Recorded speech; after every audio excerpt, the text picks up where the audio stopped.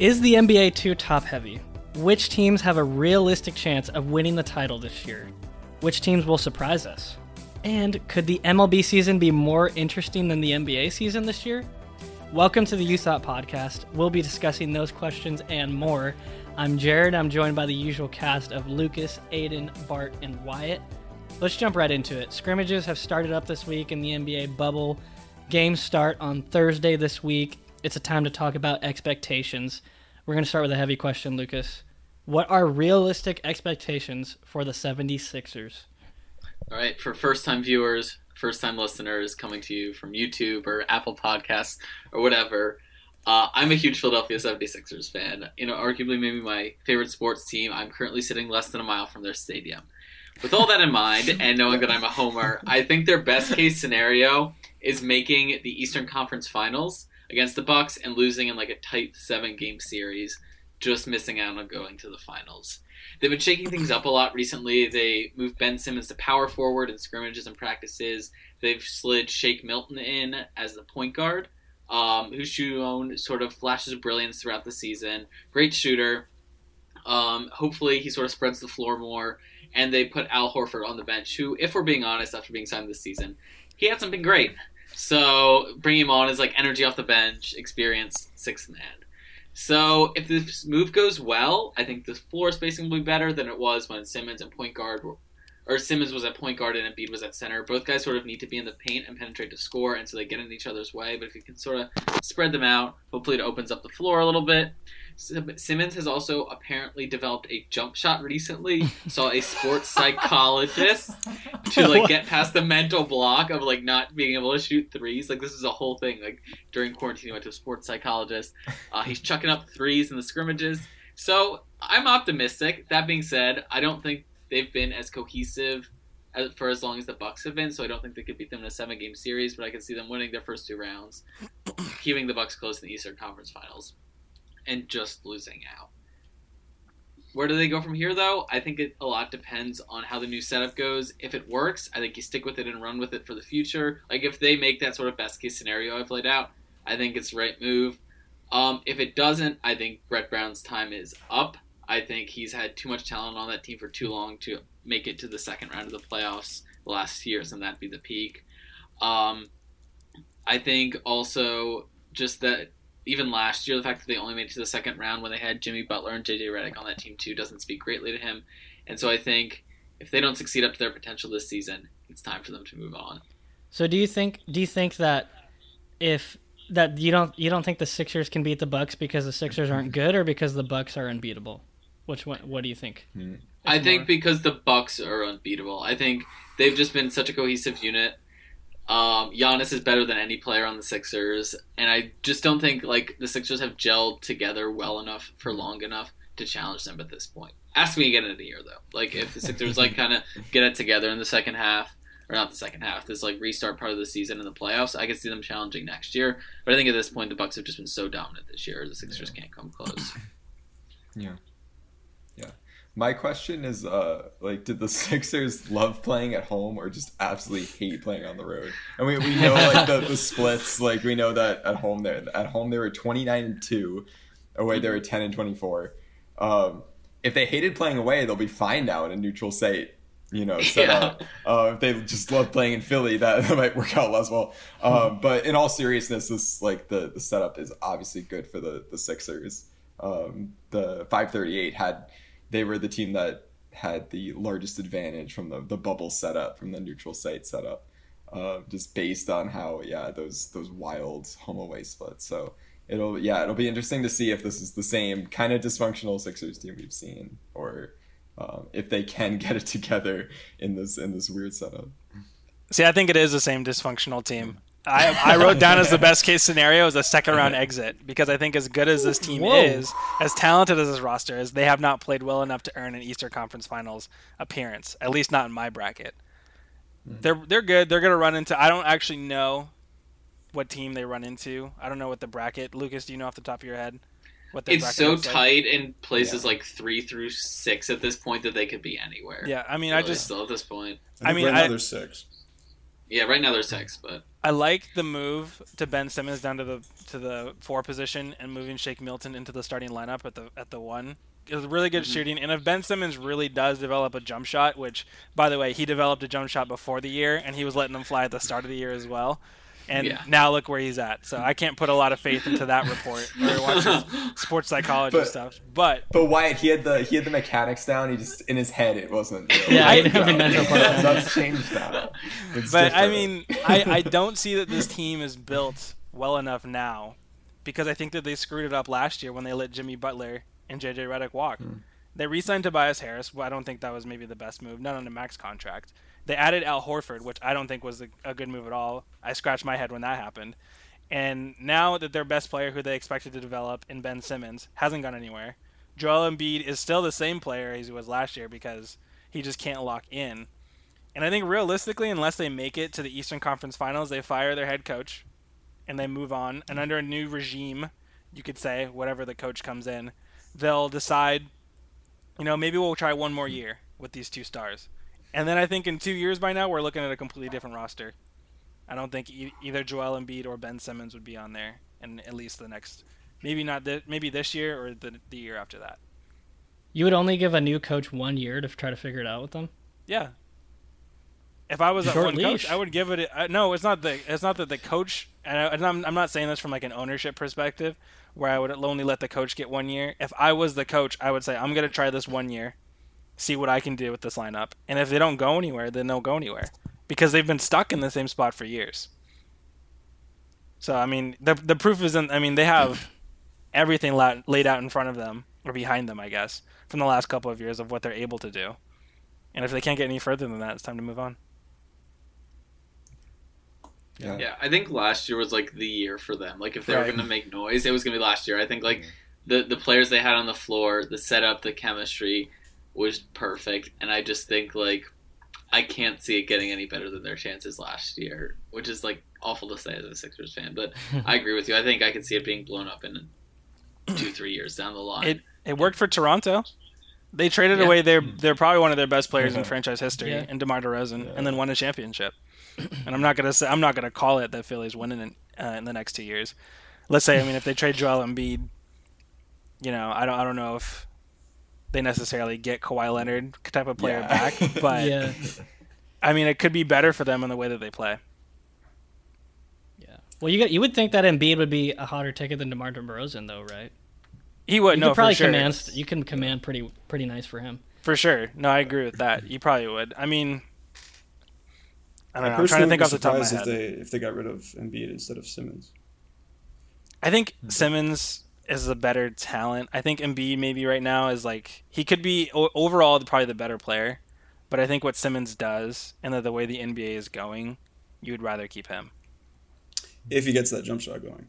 If he gets a jump if shot, he maybe. gets I the mean, jump even but if shot he going, played, if Simmons plays the 4 exclusively, right, and he's like a playmaking 4, I could see it working where he doesn't have to compete with Embiid or Al Horford on the block, and you just let him play down low, or be like a slashing talent, play at the elbow.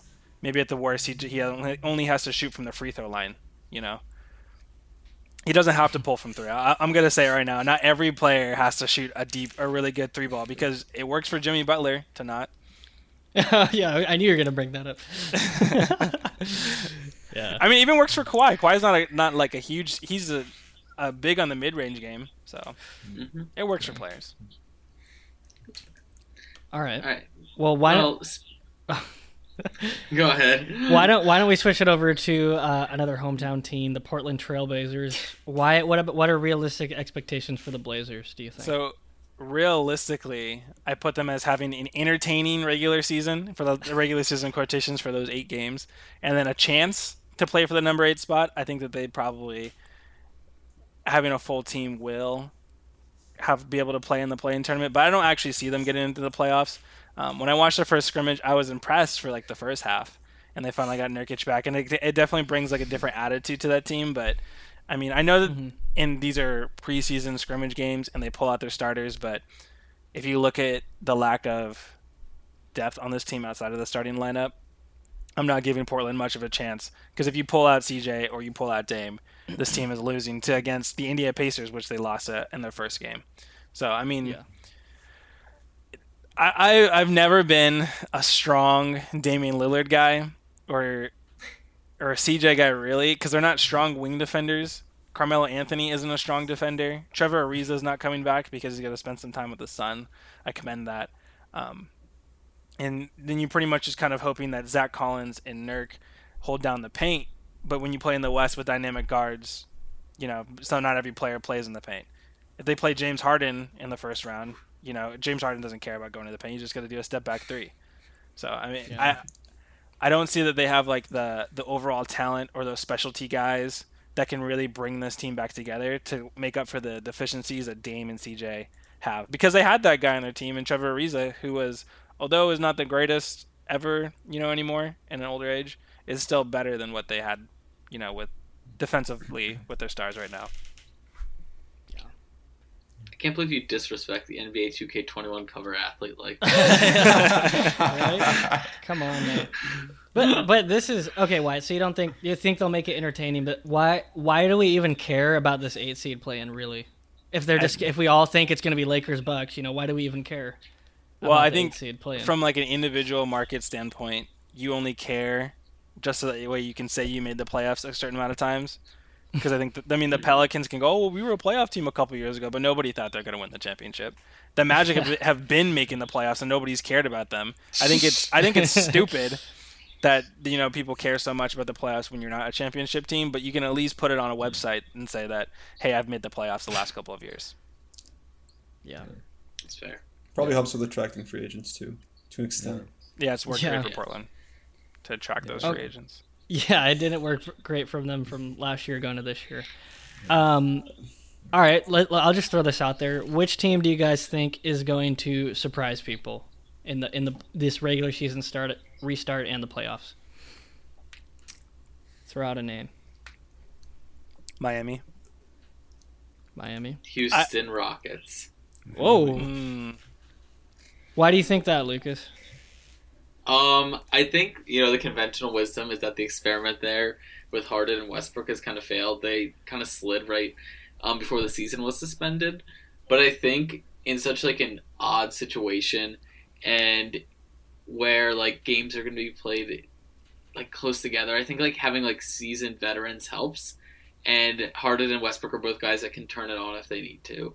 So it's kind of an out of the dark shot, and I don't really have like a ton of reasoning other than like I think Harden and Westbrook are both excellent players, and if they turn it on at the same time and like can share the ball a little bit, I think they'll do well. Because I just think there's like so little you can predict about what's going to happen in the bubble because you've never seen it before. So I'll go with like two guys that have performed. So I'll pick the Rockets. It's interesting how that works. My thought actually was the Rockets are one team that will probably like disappoint people, that the expectations in them are too high.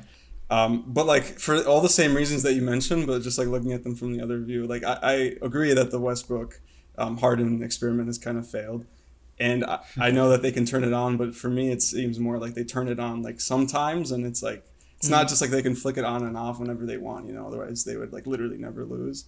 I mean, I know that's not quite what you meant, but it seems like they're not efficient scorers. They're really high volume scorers. Yeah, you're right that we can't really predict how the refs call things normally. For example, will there be more drafts or less? That might affect how James Harden plays. I just think the Rockets are actually going to be, they're going to be exposed, if you will, and I think Westbrook and Harden will actually not be anything particularly special this year.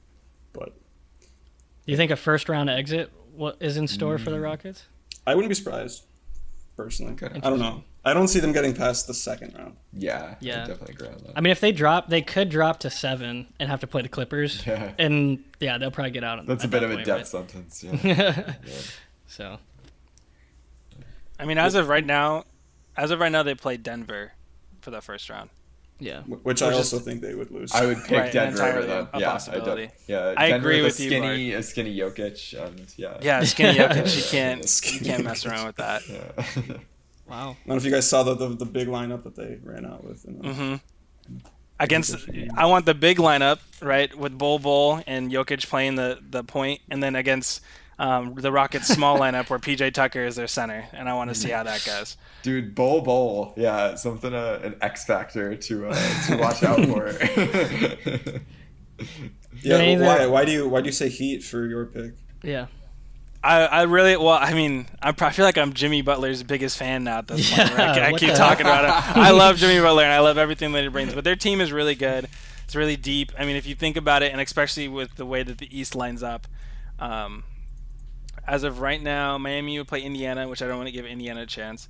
But, I mean, let's say they meet the Bucks, and they have Andre Iguodala and Jimmy Butler to play the wings, and they have Bam Adebayo and Udonis Haslem to play down in the paint. You kind of get to pick and choose which way Giannis plays, and I'm really only doing this because I believe they have a really good matchup with the Bucks.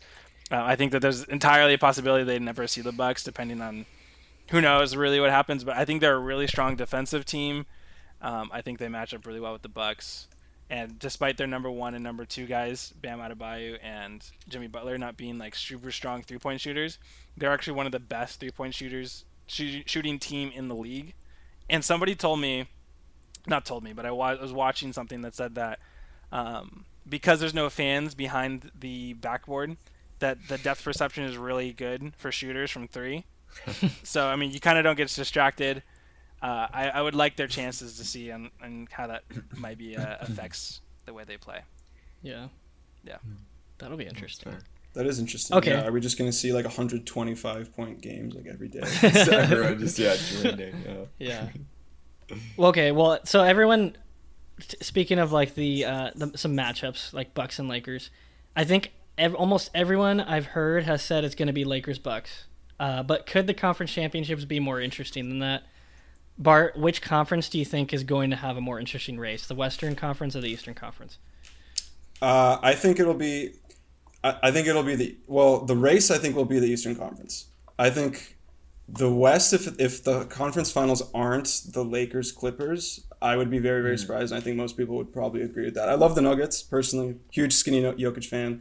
But if it manages to not be Clippers Lakers, I'd be surprised. On the other hand, the East seems wide open for the most part. Like, yeah, the Bucks will probably be the one team, but I mean, I could see any of the Raptors, the Celtics, the Sixers, and even really the Heat being that other team in the conference finals. So it seems like that race for that second spot will be really interesting. As for the actual series itself, I think the Western Conference Finals will be electric, and that'll be the best series. That might actually really like be a effective like finals as far as like which series shows the actual 2 best teams in the league.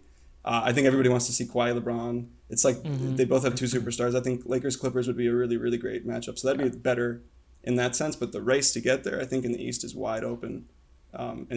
As opposed to the West, where it's probably just going to be Lakers Clippers, which is super predictable. Yeah, I think seeding games are also a lot more important for the East too, like going into those 8 games, because whoever gets on like the other side of that bracket from the Bucks is really lucky. Like whoever snags like the 3 seed, I think, is in a much better position than whoever gets the 4 and the 5 seed, because they all have to play the Bucks in the second round.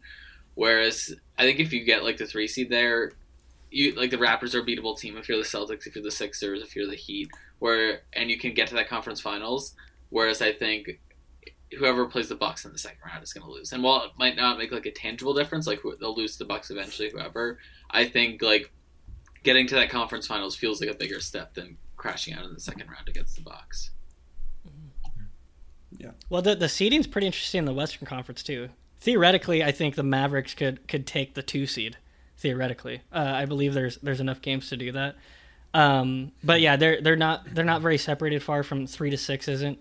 I think the Mavericks could cause some havoc, to be honest. I possibly even against the Clippers. You know, Luka was looking very good, near triple double. Obviously, in I think his last game out. So I don't think the Western Conference.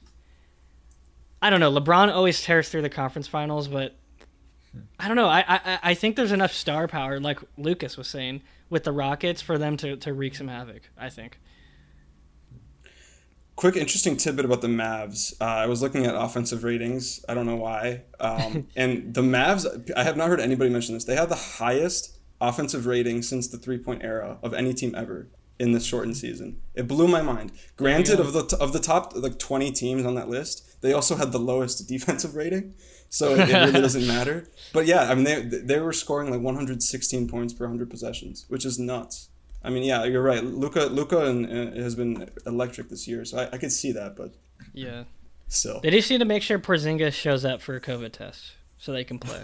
That's the big hurdle. But yeah, Is he not there? no, he didn't show up for a COVID test. I guess to get like tested, you have to get tested every day, and he didn't show up, so he couldn't play in the game, which is dumb. But it was a scrimmage. Okay. So which teams for all you guys realistically have a shot at winning the title? Like teams where you'd be like, yeah, I would not be surprised if they win the NBA title. Realistically, the Bucks, the Lakers, and the Clippers. And I'm going to throw it out here, Boston. Boston. I really like Boston. I think we kind of forget how good this roster is. From Kemba Walker, Marcus Smart, Jason Tatum, Jaylen Brown, Gordon Hayward. Actually, I forget who plays the center. Probably isn't Enes Kanter or something like that. Mm-hmm. They really from 2 to 4, and even kind of 1.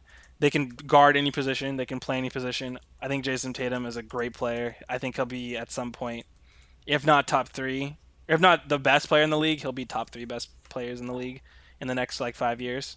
I really like that team overall, and they're well coached. So they're in there. They're on the really low end as far as my championship teams. If I was really to bet money on it, I would bet Lakers, Bucks, or Clippers. But you don't think Miami has any shot then, after singing all their praises? To win a championship, I think that they could make it into the finals. I don't know if that they would beat the Lakers or the Clippers. Okay, gotcha. That's why I really honestly feel like the Lakers-Clippers matchup, if we get that, might be the real championship of the playoffs this year. But Yeah. Interesting. So do you guys think the NBA is too top-heavy? And if so, is that a problem? Yeah. I mean, it's definitely top heavy. I mean, looking at the stats, in the 2010s, the 2011 Mavs are the only NBA team lower than a 2 seed to win the title. And since I think 1996, no team seeded lower than a 3 has won the title. So it begs the question of, as we were talking about earlier, does the play-in game for the 8 seed matter? Does the 7 or 8 seed or any of those teams matter? No. At the moment they don't. Yeah. And so it does. And I don't know if that's a problem with the NBA at the moment, or just a problem with the sport of basketball, and that it's the better team wins generally. Yeah. It measures skill too perfectly. Yeah, exactly. The worst team will always lose. But more than a lot of other sports, that is true. So I don't know how you solve that problem, but it does feel like the top heaviness is brought out by a really long, playoff structure where we're dealing with 5, 6, 7, 8 seed teams that probably don't matter.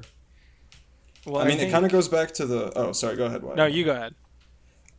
I was just gonna say it goes back to the common point of the NBA being so superstar driven, and there's just a small handful of players in the NBA who are really, really elite top level players. Yep. And so they're always the ones who drive that top level of teams.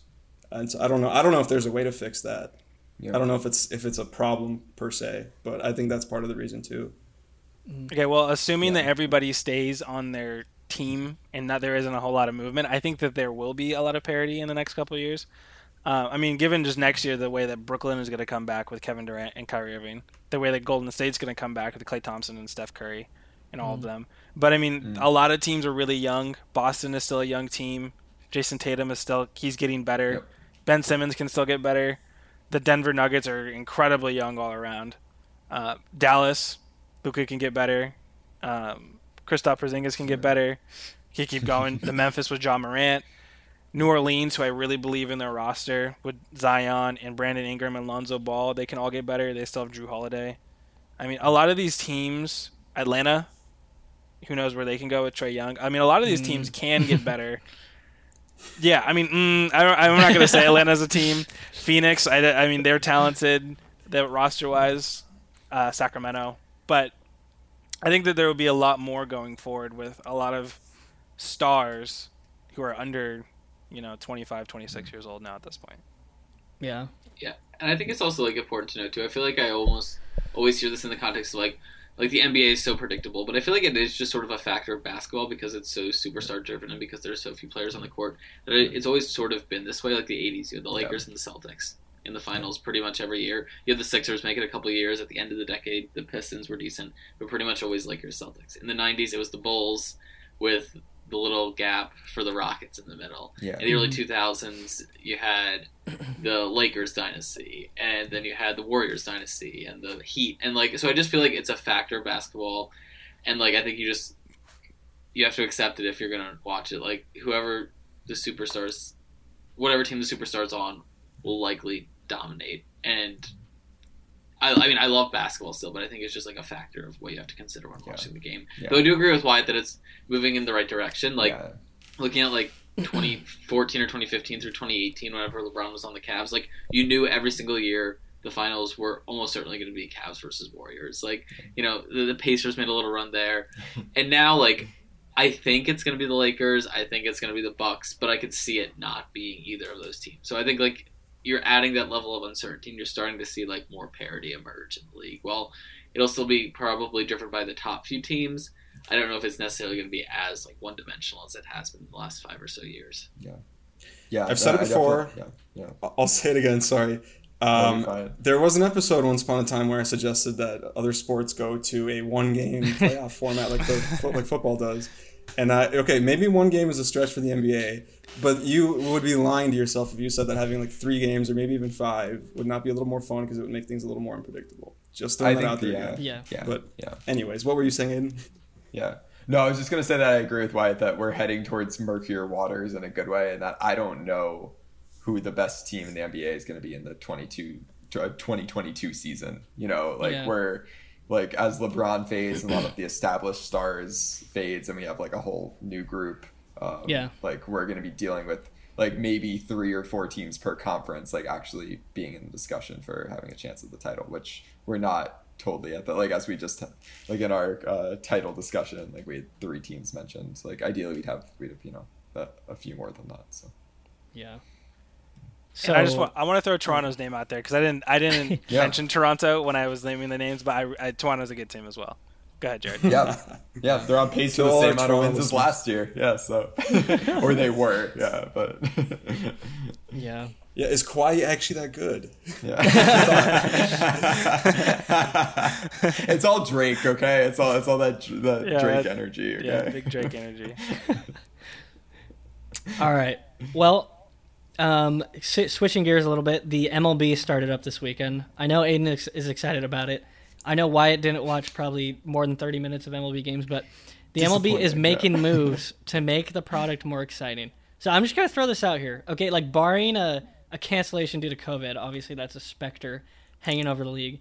With like expanded playoffs, a 60-game season, is it possible that the MLB is more interesting than the NBA this season? Yeah, I'm going to start out with as Jared kind of alluded to, the COVID disclaimer. We could potentially see the MLB be shut down in the next week or so. I'm sure most of you know, the Marlins saw 12 players 14 test positive. Yeah, I think it was 12 players and a couple coaches, or maybe the number has increased over the weekend, test positive. So that led to the suspension of a couple games today. And like we all on this show, like we can see the future. We had predicted this would happen. But the fact that it's the Marlins means that the NBA, the MLB probably won't care that much. As opposed to, 12 Marlins. Exactly. Yeah, Marlins are currently, I think, in the first place in the, competitive NL East. But we all know that 12 Marlins are worth, a half a Yankee or maybe one Dodger. But yeah, so that is the big disclaimer here. Like we could see, especially if I think some of the teams the Marlins were interacting with are being tested today and at this moment. So if something goes wrong there, and it's clear that's spread, I think we could see a shutdown happen soon.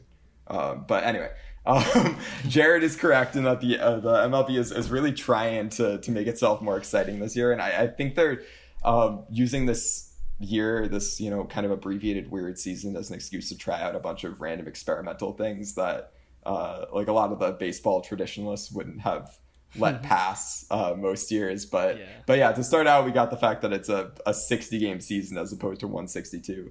162 games is very intimidating to try and sustain interest in. So that's like a whole factor on its own. But in the past week, on the eve of opening day, we had the expanded playoffs announced. So we're going with the NBA model of 16 teams instead of 10, which we usually have. And those who are loyal listeners, which is most of those listening, I'm sure, know that I'm not a big fan of the NBA playoff format. I understand in 2020 the idea that, like, in the normal very long baseball season, you'll have ebbs and flows, you'll have teams that surge late, and you want to give them a chance this year with kind of expanded playoffs. I get that. But I honestly think the format is horrendous in terms of just the number of games. The first round will be a 3-game series. So the 1 seed will be playing the 8 seed in a 3-game series. And so for some perspective, do you want the 1 and 8 seed to be playing a one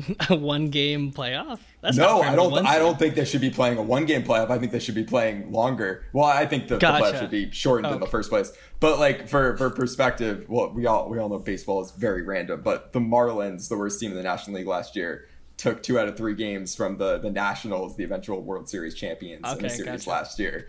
The Detroit Tigers, easily the worst team in baseball last year, who went 47 and 114, took 2 out of 3 games from the Yankees in a series last year. Anything can happen in a 3-game series. And so I've been seeing this. It makes it more exciting. I know Bart is all about this. No, because we're going to see a team like a under 500 8 seed beat a 1 seed this year. I'm booking it that 1 8 seed is going to win their series. Like if we make it that far, I do think that's going to happen just based on random chance here. And based on analysis since 1995, the average season would have 2 playoff teams with a losing record if we went with the 16 team playoff model. So the 8 seeds will most likely have a losing record. And given the crapshootiness of baseball, they'll have a legitimate shot in that 3-game series. So I honestly think that part's ridiculous. And honestly, at the moment, I think the baseball regular season is long, but it means something. At least to me, it's no, it like doesn't. it does. It does not. There's no way 162 games means anything. Getting into the playoffs matters in, like, the regular season matters in baseball. It does not matter in the NBA. No, it doesn't matter in baseball. 160. It can never matter over a span of 162 games. I don't disagree with you, Wyatt, that it should be shortened. But I think that the regular season in baseball counts way more than it does in the NBA. The NBA regular season means nothing as far as I'm concerned. Whereas in baseball, like, you really want one of those division titles, or else you're playing the 1-game wild card playoff, which is a coin flip, as we alluded to. Like, you are fighting for that spot because otherwise, like, you're letting it go up to fate. So I do think that, like, the playoff format and its 10-team structure means something.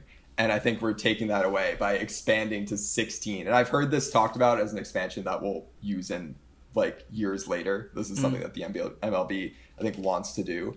And I do not think it should happen. But anyway. But you have to do it. You have to do that in a 60-game season, though, to accommodate the smaller sample size, like so the team like the 2019 Nationals. Like, you have to do it. Well, and I think have to. Well, but Bart, you're a proponent of this, though, right? You like the Ram. This makes it more exciting. But I'm saying, like, if you didn't add those teams, then, like, we wouldn't know what we were missing out on, and it would be fine. I mean, some teams would just have to deal with it. I agree it's more exciting, but, like, I think it's going to be used as an excuse to try it out and then keep it, as I alluded to earlier. I think it's, like, for this season, whatever, this season's are going to be kind of ridiculous. But I think it's some form of it might be kept, and I think that is, like, problematic, personally. All I'm saying with this question is the NBA scrimmages look like and feel like scrimmages. I'm sure the games are going to be a little more enhanced and stuff, but the NBA suffers so much more from a lack of fans than the MLB does. Like, the MLB can put out the cutout fans and put the ambient, like, MLB sounds, and it's like basically a summer game. It's so weird, the ambient sounds. You know? No, I think it works. I think it works fine, personally. It's always, like, way too late. It's always, like strikeouts, like, count, like, like, everyone go wild. It's like... But, there's going to be real competition. There's going to be real competition in the first round of the MLB playoffs where, like, honestly, I'm not even going to watch the NBA playoffs until the conference finals, really. That's, like, when the real action's going to start. Yeah, You know what I mean? I agree on that front. Yeah, I agree. If it's like the finals, like Game 7, someone's shooting like a late game free throw and it's just like silent, it's like gonna feel like a joke. Yeah. I for sure, but I don't know. Yeah. But Anyway, I'm rooting for the MLB. Is all I'm No. saying. I'm just Yeah, gonna yeah, disagree with you 110%. Oh my god! All the way. I Let's hear don't. it, There's Ryan. no Let's way hear it. that I can I'm hear ready. it. There's no way that baseball could ever put out a product that is better than basketball. And by the way, all those broadcasts you're talking about where they pump the noise and they have the cutouts, you know what the problem is with all that? Is What? how many times the cameramen cut and pan through empty stadium seats. They remind us that there are no fans there. I don't know how many times I saw them pan through the seats where I saw the back of the cutout, or they just like they look over into like the deep. did you not know it was the cutout, Wyatt? Were you No, like the but I left mean, person, and but then they don't saw have the to. back, and But you're they like, don't "Oh, have yeah." to keep reminding me that it's a cutout. They can cut to something else. Like baseball. The reason why they keep cutting to the stands is because it's so boring on the field that they don't even want to look at it themselves. Oh my god! That's why. Hey, Wait, I think. There's don't know definitely anything more about baseball, downtime. Wyatt. Jared, There's no, I definitely did watch more baseball. downtime. Jared, I watched Yeah. baseball on Sunday. You were there. You were there. He's done his time. He's served it. I've done my time. But honestly, He the served his NBA, nickel, yeah. in the MLB, they're playing in actual stadiums, though. In the NBA, they're playing on like a high school. It looks like a high school court. Yeah, dude. but the MLB But the NBA is wiser for that. Yeah, the but- MLB's going to shut down because of playing in actual stadiums. That's true. Sorry, But Jared. pure entertainment value, though. I just don't think. I just think it's going to be not very entertaining of a playoffs with lack of parity and like the setting. I just don't think it's gonna be that interesting. Is maybe from For like the a NBA. bracket standpoint. Yeah, for the if NBA. You look at it. If you look at it from a bracket standpoint and you don't actually watch the games, you just see pictures of the teams' logos fighting against each other, then it might be more entertaining for the playoffs in baseball. But I don't think baseball can put out a product that is better and more entertaining than the NBA because baseball is too slow. Yeah. And they got to find a way to speed up the game, but it's way too I think slow. that's the crux of it, for sure. It's just a different sport, you know. Yeah, it's a different sport, Wyatt. It Oh depends, yeah, it is a different sport. Like, but yeah, football's it's a different sport, and I would argue that football's just as good to watch or better to watch than basketball. Yeah, yeah. I mean, as like Jared, They're all I think your different initial sports. question was, do I think this will drag fans away from the NBA, or maybe make the NBA more interesting than or make the MLB more interesting than the NBA, shortened season / playoffs. And I don't think we're gonna see anyone sway. I think MLB fans are gonna be staying, and the NBA fans are like, this isn't gonna, the new extra innings, rule isn't gonna make them be like, oh, maybe I should give baseball a chance. So if anything, I see it being like baseball's changes to try and speed up the game. I see that making an impact over the course of several years of people maybe slowly realizing that it's a little less uninteresting than they initially found it. But watch a game, Wyatt. Just to be clear, I like the new rules that they have. I like the extra inning rules. I actually like the expanded playoffs, I'm not going to lie. And I think in a 60-game year, it might be a little weird that 16 teams make it in, but I think that it's more likely that teams will be engaged later in the season if they still have a shot of making it instead of being mathematically eliminated. I think that's why they expand it. I like it overall. Yeah. But I don't think that they can put out a product right now that's better than basketball. Yeah, no, I mean that's fair for an NBA fan to say, and I think on the extra innings rule front, I've been happy with that rule so far. I think it's exciting. I think it's kind of like a college football playoff equivalent in that you start out the team in a clear chance to score, and kind of shorten the game based off that. Mm-hmm. You have them. You give them this chance, and then they go from there, and it definitely shortens it. I think all the extra inning games that have happened so far have ended after the 10th, which is you never see. Which is perfect. Nobody wants. I know game. nobody's in the stands, but nobody wants to watch a 17. You get the most. You get the most for your money. Are you kidding? Per inning? Yeah, right, Jared. Very I've nice. never watched a rich. 17-inning game. I've never watched an 11-inning game and been like, wow, this is great. It's rough being at an extra inning game with someone who cares less, and then you're like, is this? No, I mean, it already takes too long. You're just trying to beat traffic at that point. Well, it's so late at that point that it's 1 a.m. The traffic is like... Traffic. It is not existent. I went to a 15-inning game last summer, and it was It was fun. I'll say it. There you go. And I think it's because I was there in person. I think it's like a very different experience than like being on the couch and being like, it is. Maybe I should go to bed now. Different. So my last fun fact before we close this segment is that in the Royals Indians game that went, I think it was the second or third MLB game ever to go into this extra innings rule, and the Royals won the game. They scored a run in the 10th without having an official at bat in the 10th. They started with a runner on second. They had a sacrifice bunt, a sacrifice fly.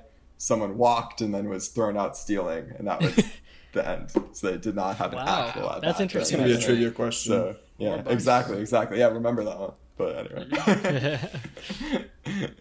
All right, we're gonna end it with another hot take of the week. I think we like this segment on the show. Longtime listeners will know that. This time it's Lucas giving his hot take of the week. Lucas, give us your take. So my hot take is that Notre Dame should not be allowed to play an ACC schedule or play in the ACC championship if it doesn't agree to be a full member going forward. I want to preface this by saying that I am a huge Notre Dame fan. Jared encouraged me before to get out all the memorabilia to prove it. So if you're watching on YouTube, I am wearing the shirt from the year they went to the national championship in 2012. I have a flag behind me. That football is signed by Lou Holtz, who the other day compared starting college football during the coronavirus to the storming of Normandy in terms of importance. Oh boy. So checks out. I'm committed. I love even the problematic Notre Dame people, but I don't think that Notre Dame should be allowed to play in an ACC schedule unless they're full members. I'm sort of tired as a Notre Dame fan of being accommodated, just because there's a history there. Like, I think, and part of the reason Notre Dame has gotten so complacent is because people will just accommodate them and treat them as Notre Dame, and we haven't won a national championship in 32 years. So I think we need to stop getting off on our history and start looking towards the future and expecting people to include us. Plus, for people in the ACC, it's totally not fair. Like, they buy into the whole system, and then Notre Dame can just come in and take their spot, take a chance at a championship in a conference away from a BC or a UVA, someone who has like a one-off year and might not be as talented but can sort of sneak in. So I think if Notre Dame wants to play in the ACC, they should play in the ACC. I know this is extenuating circumstances, but they shouldn't be able to do things when it's convenient or not. If you want to play college football, play college football. They shouldn't be even in a conference championship. They shouldn't be allowed to play in the ACC unless they join the ACC. No one else gets this treatment, and neither should Notre Dame, no matter how many national titles we won in the 40s. Lucas, this is such a short-sighted take from you. I'm Short-sighted? You first off, you gave no arguments. You were just like, yeah, Notre Dame shouldn't be accepted. You sound like the typical people who just crap on Notre Dame. But why should Notre Dame be allowed to play the ACC schedule if they're not going to commit to being a members of the ACC? Well, because they're already doing it. They already play 5 games a year against them. Like, that's not playing in the ACC. But if they're playing all their games in the ACC this year, why shouldn't they be eligible for the conference championship if they're playing all ACC opponents? No, we don't know of their games. Less than 50% of their games every year against the ACC. They can't compete for a conference title every year. But they're going to rearrange. They're in the ACC already. They're going to rearrange it so that they play an ACC schedule. They've already. 3 of Notre Dame's games are already eliminated. But why should they be able to do that? Why should they be allowed to just play in the ACC if they're not full members, if they're only partial members? Okay, so everybody thinks that Notre Dame just leeches off of the ACC, but the ACC is gaining so much from Notre Dame being in the conference as well. Like but they're not in the conference. They're not in the conference. From even playing. Notre Dame's affiliation with the ACC is no more than its affiliation with USC, and that they play them every year. Lucas, they can't win a conference title. They can't get any of their TV money. All they get is the ability to play them every year, which is no different than their relationship with, say, 5 random teams they play every year. So USC, Navy, Michigan, etc. Throw in your teams. Lucas, but we're talking about this year. You're talking about this year. They shouldn't be allowed to be in the conference championship, right? You're talking about in 2020. Yes, they should. 2020. They need ACC should throw Notre Dame a bone because the highest the ACC has brings in the least amount of money of the Power 5 conferences. Notre Dame would bolster that. Playing that entire schedule. The highest rated regular season games in the ACC were Notre Dame, Louisville, not Clemson games, not Wake Forest, not UNC. Like all I'm saying is that the ACC benefits from being affiliated with Notre Dame. That's all I'm saying. They benefit from being affiliated with, but they would benefit even more if they were full members. I don't think that they benefit to a degree that it's worth it for them to like sort of grandfather them into the system for this 1 year, just to, like kick them out the next year. Like why? But your argument is basically just that you don't like that Notre Dame has the pride of being able to do that. That's the crux of your argument. Well, because they would be able to buy into the ACC system without having to like do anything for 1 year. For 1 year, they're doing everything that the ACC teams do for 1 year. But the ACC doesn't get the benefits of Notre Dame being in there because Notre Dame still has NBC TV yes, they deal. do. They don't get the revenue split. Yeah, and the ACC doesn't have to share the full amount with them. They only share a partial amount. So they're keeping more money for the rest of the teams. Yeah, but what about the Notre Dame only plays 5 ACC teams a year in a normal schedule? Yeah, but this year we're talking about this year though. It wouldn't be 5 teams. It'd be a whole schedule. It'd be a whole schedule. So sure. I don't know what we're arguing about.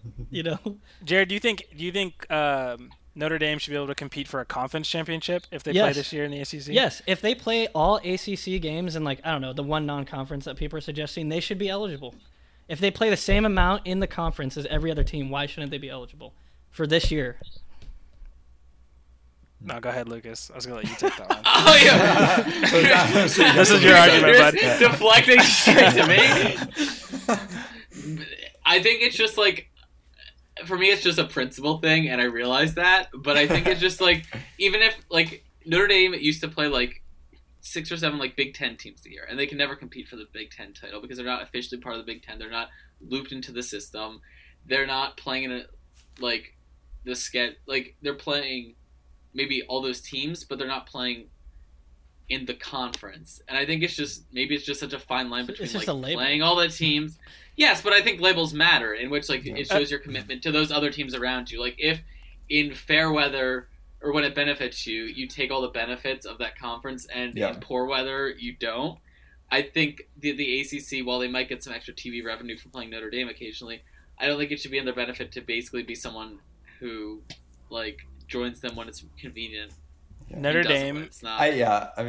Notre Dame is that friend who only calls you when he needs something. Yeah, right? Exactly. You hang out from time to time. Hold on, Jared. You hang out from time to time. You may invite him over for like a house party or a barbecue, and he's cool. But when he calls you at 3 a.m. in the morning, right? That's the only reason he's coming to talk to you.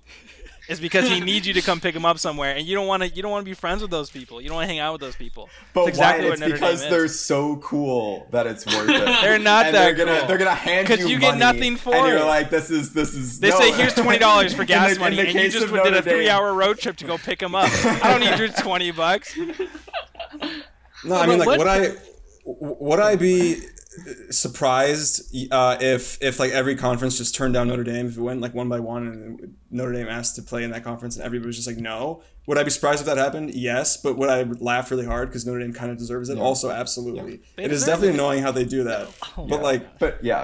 I agree with you, Jared, though, that it makes sense for the ACC, and so like in that sense, it makes it's logical for both Notre Dame and the ACC to be doing it. But I also agree with Lucas that it's annoying, and ideally, eventually, they would just say, okay, we actually don't need the NBC money all that much. Let's just join a conference and be done with it. Well, they don't. It's not about money. It's not about money though, because they would make more money. What else is it about then, Jared? They would make more money. They would make more money if they were in the ACC. That's not true. That's objectively false. That's objectively false. Jared, look how big that NBC deal is. There's no way that the ACC network makes that amount of money split between its 12 teams. Lucas, I know this for a fact. No, you're wrong. You're wrong, Lucas. That Notre Dame makes $15 million a year from NBC. ACC schools get $29.5 million. It would be double. Jack, each? The AD has admitted this. The AD has admitted this. Like for example, so the ACC brings in $29.5 million for each school, which is last amount in the Power 5. The Big Ten, each school gets $54 million. It would be short-sighted for Notre Dame to join the ACC. Is that across all sports, or is that just football? Good question. I'm not 100% because I think that number is across all sports, and because the ACC brings in the lowest revenue across all sports, like ACC has basketball then, which gets redistributed to all those teams. Notre Dame probably, I would guess, if you combine all its sports, makes more than $29 million a year. From TV rights though, no, they don't. They only make $15 million a year. Football's the only relevant one anyway, because that's the only sport. Yeah. Football's We the just only don't have all the exclusive one numbers. with NBC. Exactly. So they're leaving money on the table by not joining the conference. Okay, then why not? What's your argument then? Why not? Why can't Because they join that? this is the argument, is because no other school gets to play in New York, Chicago, LA every year, and it's not just for football. It's so they get kids. They get a lot of kids that apply from the Los Angeles area because they play there every year. They get kids that apply from New York or Chicago because they play in those areas. Where if you're just in the ACC, you're limiting your the reason Notre Dame is a national brand because they don't play in a conference. The ACC schools are regional brands. Yeah, but Not national brands.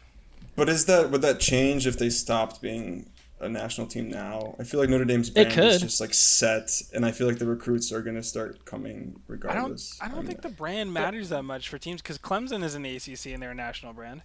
Yeah, I agree. But yeah, they are now. But what about in like 10 years when they're not good anymore? No, Notre but see, Dame's a like- national brand for its history. But Notre Dame also recruits very well in like the Northeast and the West Coast, but they don't recruit very well in the South. And if there's one thing that joining the ACC would help them with, it would be recruiting in the South because they have that presence.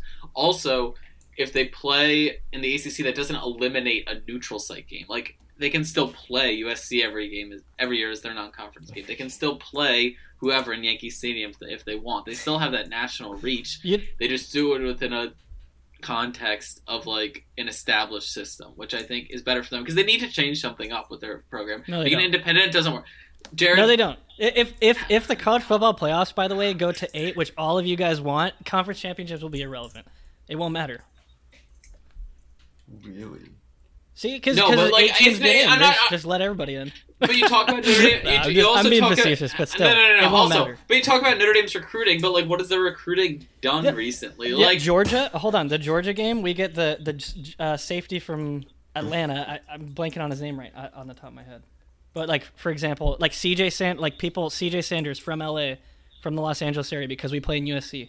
Like there is a benefit from playing. But they can in still different play leagues. out of conference games.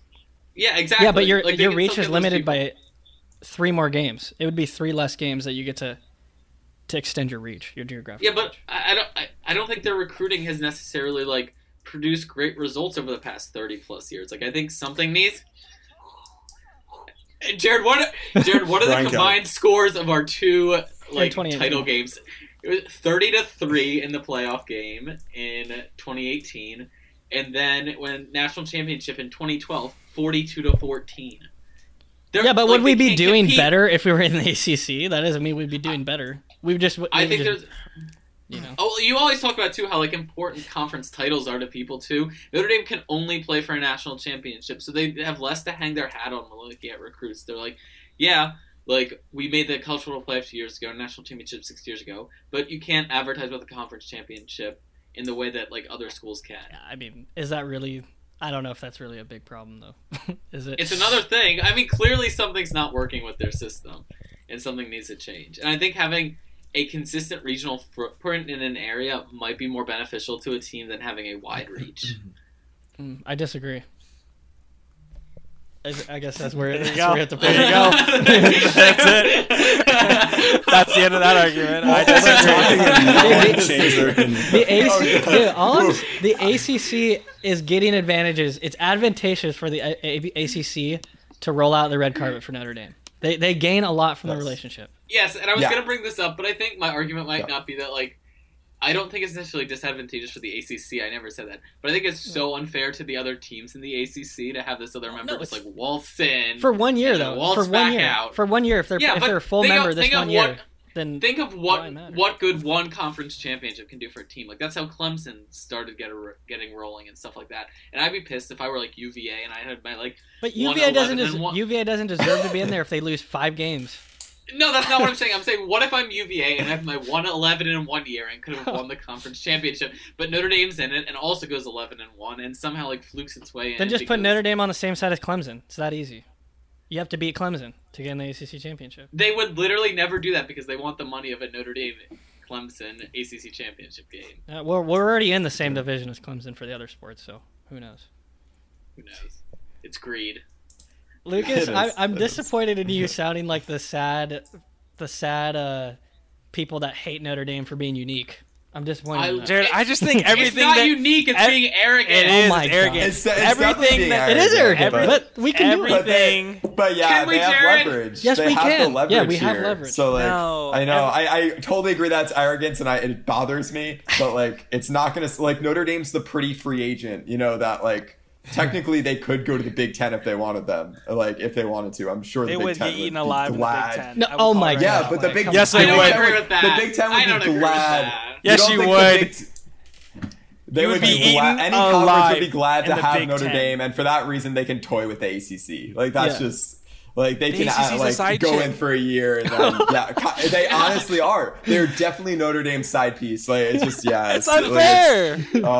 No, it's annoying. I agree. It's annoying, but they is it can do unfair? Side pieces catch Yeah. feelings too. Yeah. Man. Yeah. Also, not to divert too much, but Notre Dame would beat every team in the Big Ten except for Ohio State. No, Yeah. no way. They've done it. Big Ten. No, the Big Ten is the second best conference in college football right now, outside of the SEC. And, The and SEC Notre the Dame's only Notre reason Dame's why in it has that it. level. No, they're not. Yeah. Oh my gosh, what? The blasphemy. Notre They're Dame- not. They're not. in the Big Ten. To be fair, And, Notre Dame's record over the last 3 years of 11 plus 12 plus 10, 33, and then they've lost 33 and 6 over the last 3 years. It's pretty like good. genuinely very It's pretty good. impressive. come on, Here's man. what I'm saying. You wouldn't beat Penn State. No, that's wrong. Oh, Come on. absolutely not. You would not. Absolutely That sounds not. You would not. Separate You would Great not. thing to end the episode on. Yeah, You would not exactly. beat Penn State. And if you Stay do, tuned and for our, whether you agree with me, you laughing. don't. Whether you agree with me, you don't. Go check out And our I Twitter. don't. Go check out our Twitter and respond back to me. I'm gonna put up a poll. We're gonna create and we're gonna validate all of our hot takes here. Respond to us at YouThought, the YouThought Media, Yeah. at YouThought And if Media on Twitter. Catch us on YouTube where we're gonna put up some segments and more videos. Stay engaged with us. We want to have listeners of the week. We want to have active engagements, and I want everyone to tell me that I'm right, that Penn State would beat Notre Dame. And that's going to close out the show today. Thank you, everyone, for listening. Until next time.